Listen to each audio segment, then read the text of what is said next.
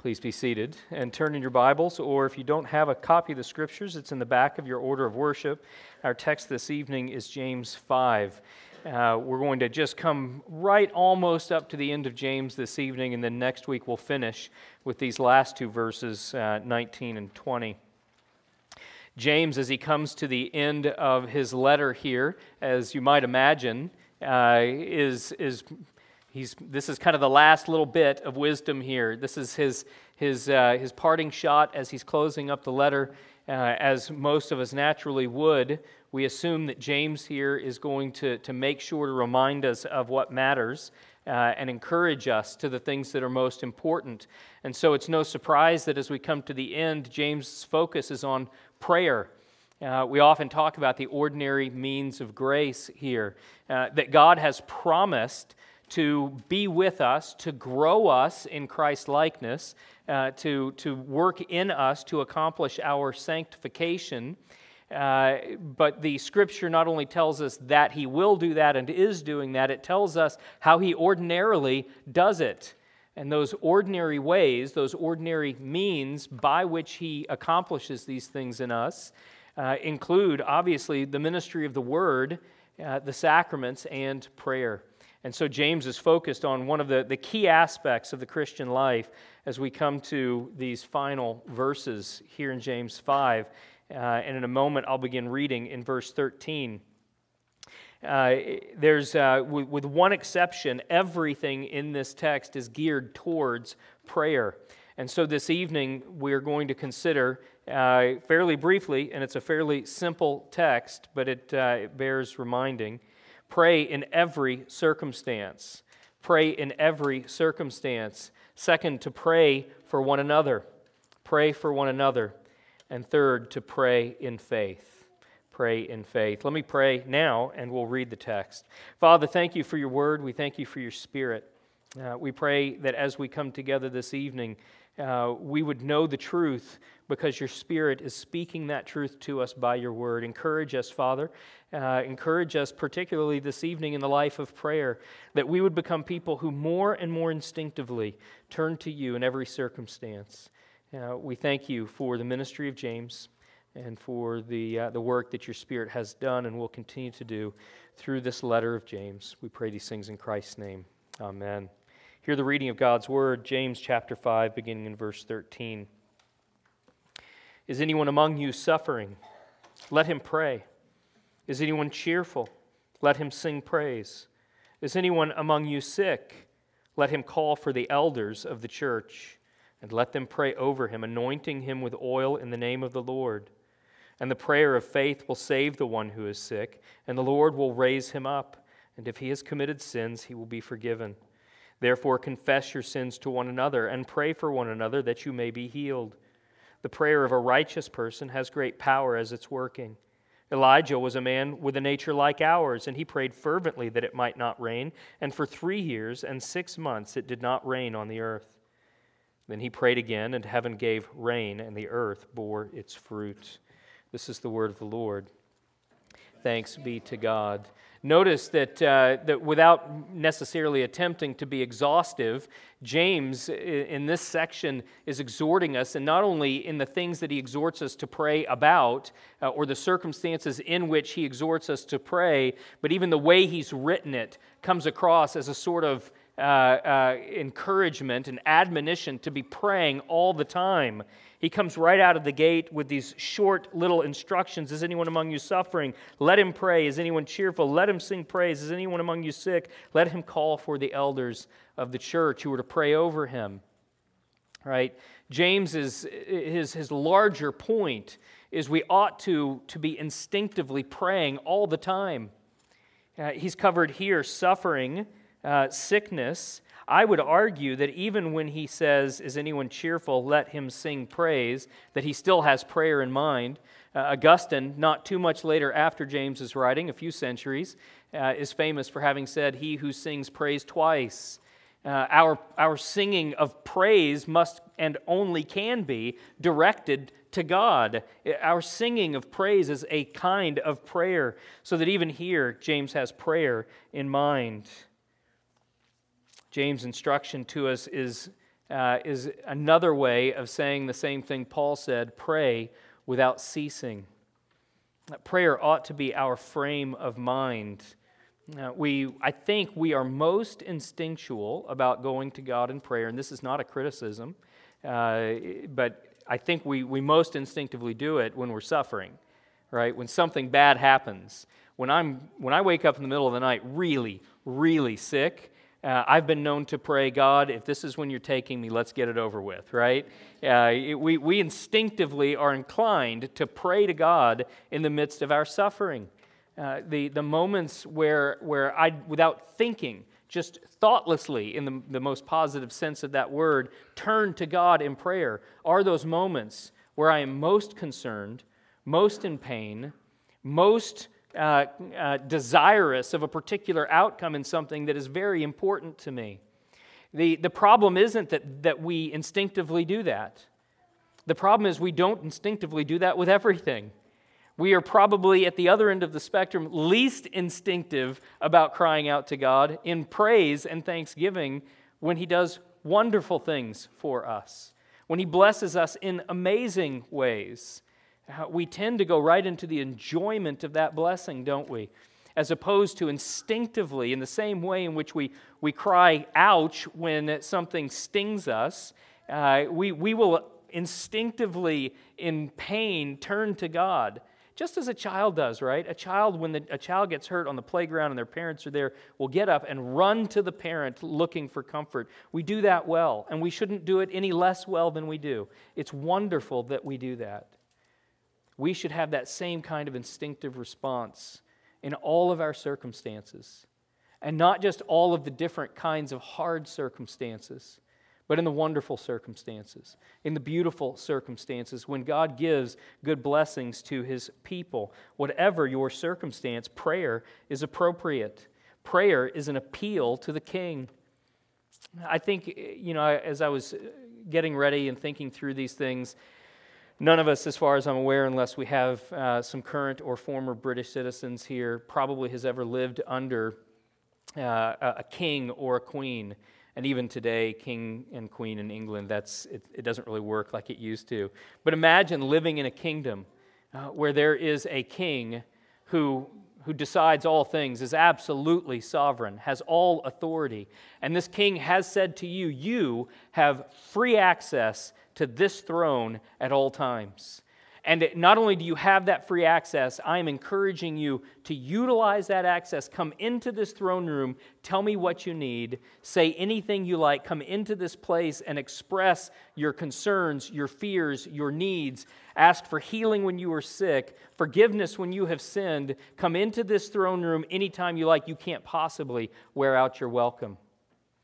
And I will grant what you need every time. If we had an actual king we could see who sat on an actual throne, who actually exercised that kind of authority, how quickly would we go to that king? All of the time. And yet, that's barely an illustration. We have a king. He sits on a throne. He is a real person, God and man, and He has said this to us: come to me with your prayers. Come to me with your fears. Come to me with your sickness. Come to me with your sin. Come to me, and I will grant what is needed. We ought to be praying in every circumstance. And listen, as I told the kids earlier, prayer does not need to wait for a Sunday. It doesn't need to wait for corporate worship. It doesn't need to wait until you come into this holy room in which we meet, right?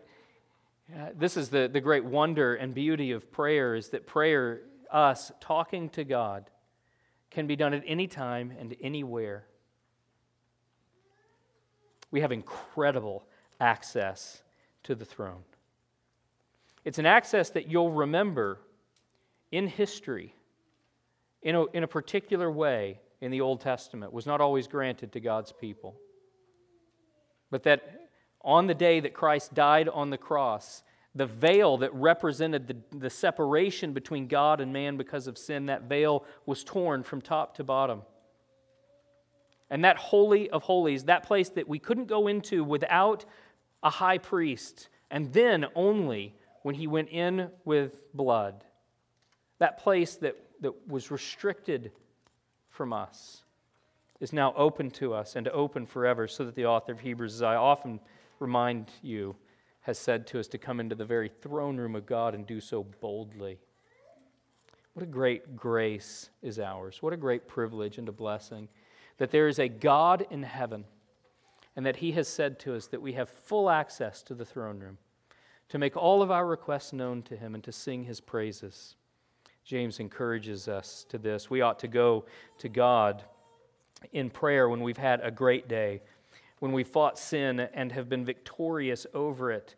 Thank Him and praise Him, singing praises to Him. Go to God when you've had a bad day, when your circumstances have beaten you down and you're discouraged, and when you've not only been tempted, but you've given in to temptation and you've sinned. Go to God in prayer and confess your sins and hear Him from His Word tell you that your sins are indeed forgiven. Go to God in prayer and cry out in pain. Go to God in prayer and acknowledge His goodness and His blessings. Go to God when you are at the end of your rope and you don't know what else to do. Brothers and sisters, go to God when you don't know what words to say. And God says in His Word that the Spirit will interpret for you. Go to God and literally just groan because you don't know how to express to Him the pain you're suffering or the need that you have or the fear that has brought you into His throne room. The Spirit will translate your very groans. What a great grace, what a great blessing to us that God invites us to come to Him. Also this evening, we see in the text that we are to pray for one another. Look at verse 16. And this is there's a little more nuance here in the text. He says, therefore, verse 16, confess your sins to one another and pray for one another that you may be healed. Now, I don't think James would have any problem encouraging us to pray for one another for all sorts of things. But in the context here, James seems to be talking to us about praying for one another as we confess our sins to one another. And I don't think he means general confession. Again, I'm not saying that that's ruled out, that we shouldn't be able to go to a brother or sister in Christ and say, I've done some sinful thing and I need to talk to somebody about it. But the confession of sin that James is talking about here is confessing to those against whom we've sinned. When we have sinned against one another, we ought to confess those sins to one another. We ought to confess them. We ought to repent. And those who have been sinned against ought to forgive. But James goes one step further here, and he says we ought to be praying for one another.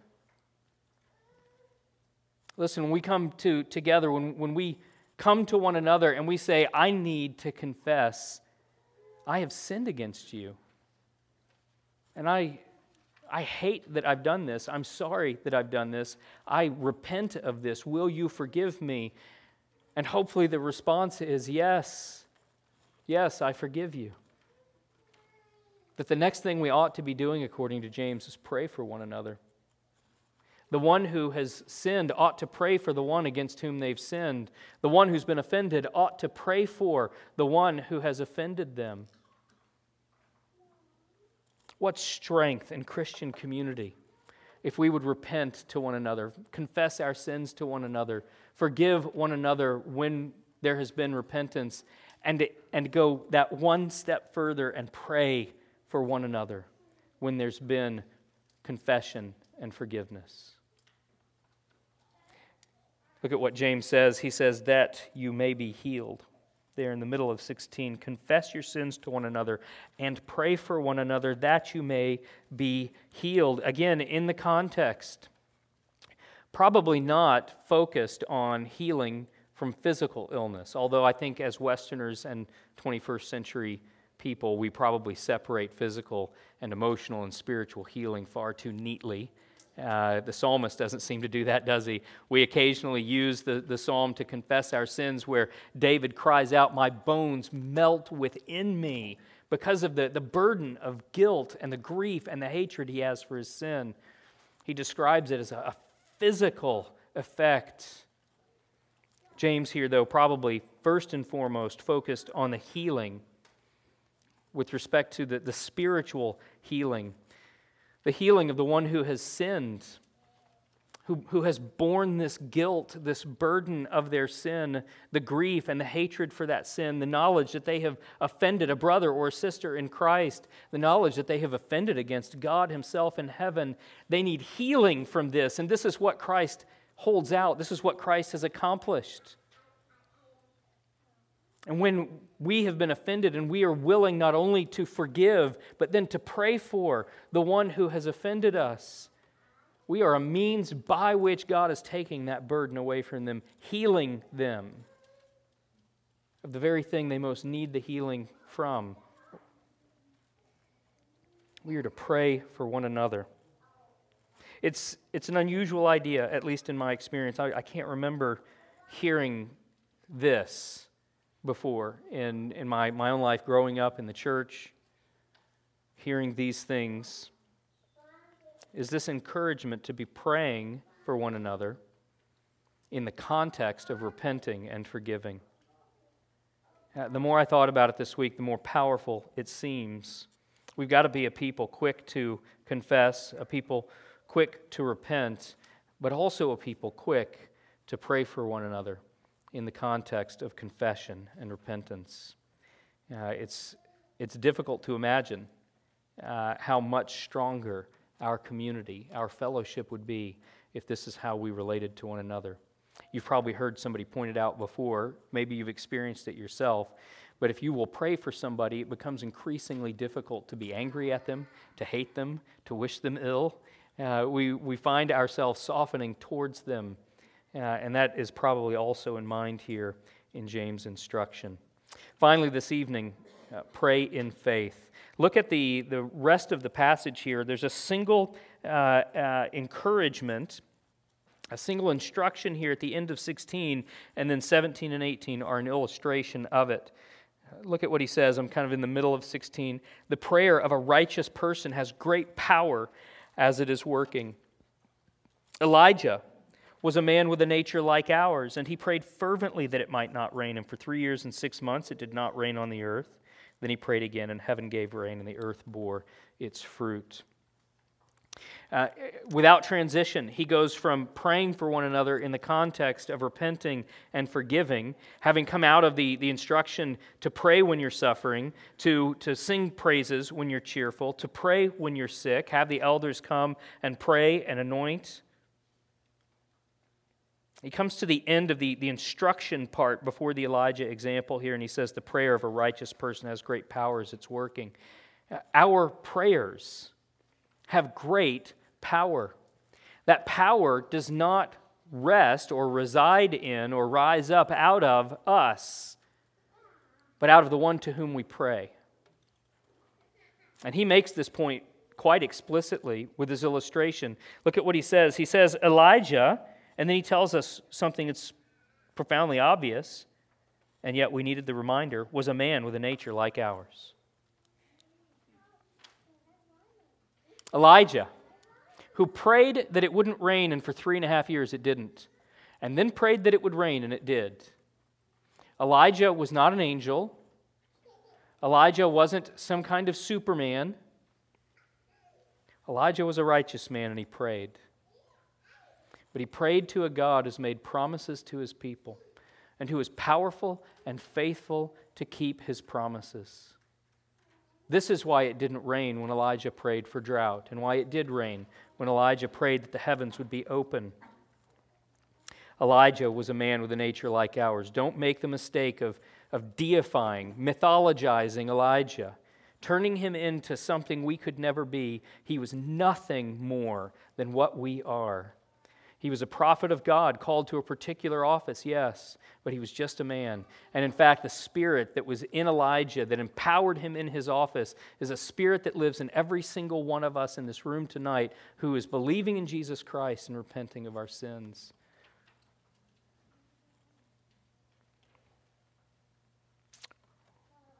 We are encouraged in Scripture, and no less here in James, to pray without ceasing, to pray in every circumstance, to pray for one another, because prayer is a powerful thing. And the prayer of a righteous man is powerful. It has great power as it's working.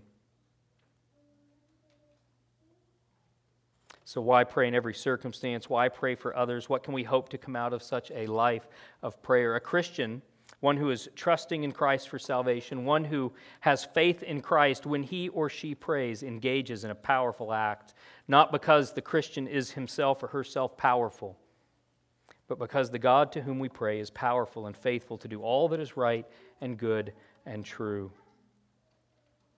Elijah is a fantastic example of this. It sounds crazy, but we are indwelled by the same Spirit of God that Elijah had, and our prayers are as powerful as Elijah's prayers. Jesus said our faith would move mountains. Brothers, I tell you that our prayers can raise the dead when we pray fervently for those who are lost. And God answers those prayers, and the Spirit brings to life those who have been dead in their trespasses and sins. That is powerful prayer. It's a tremendous blessing that we have.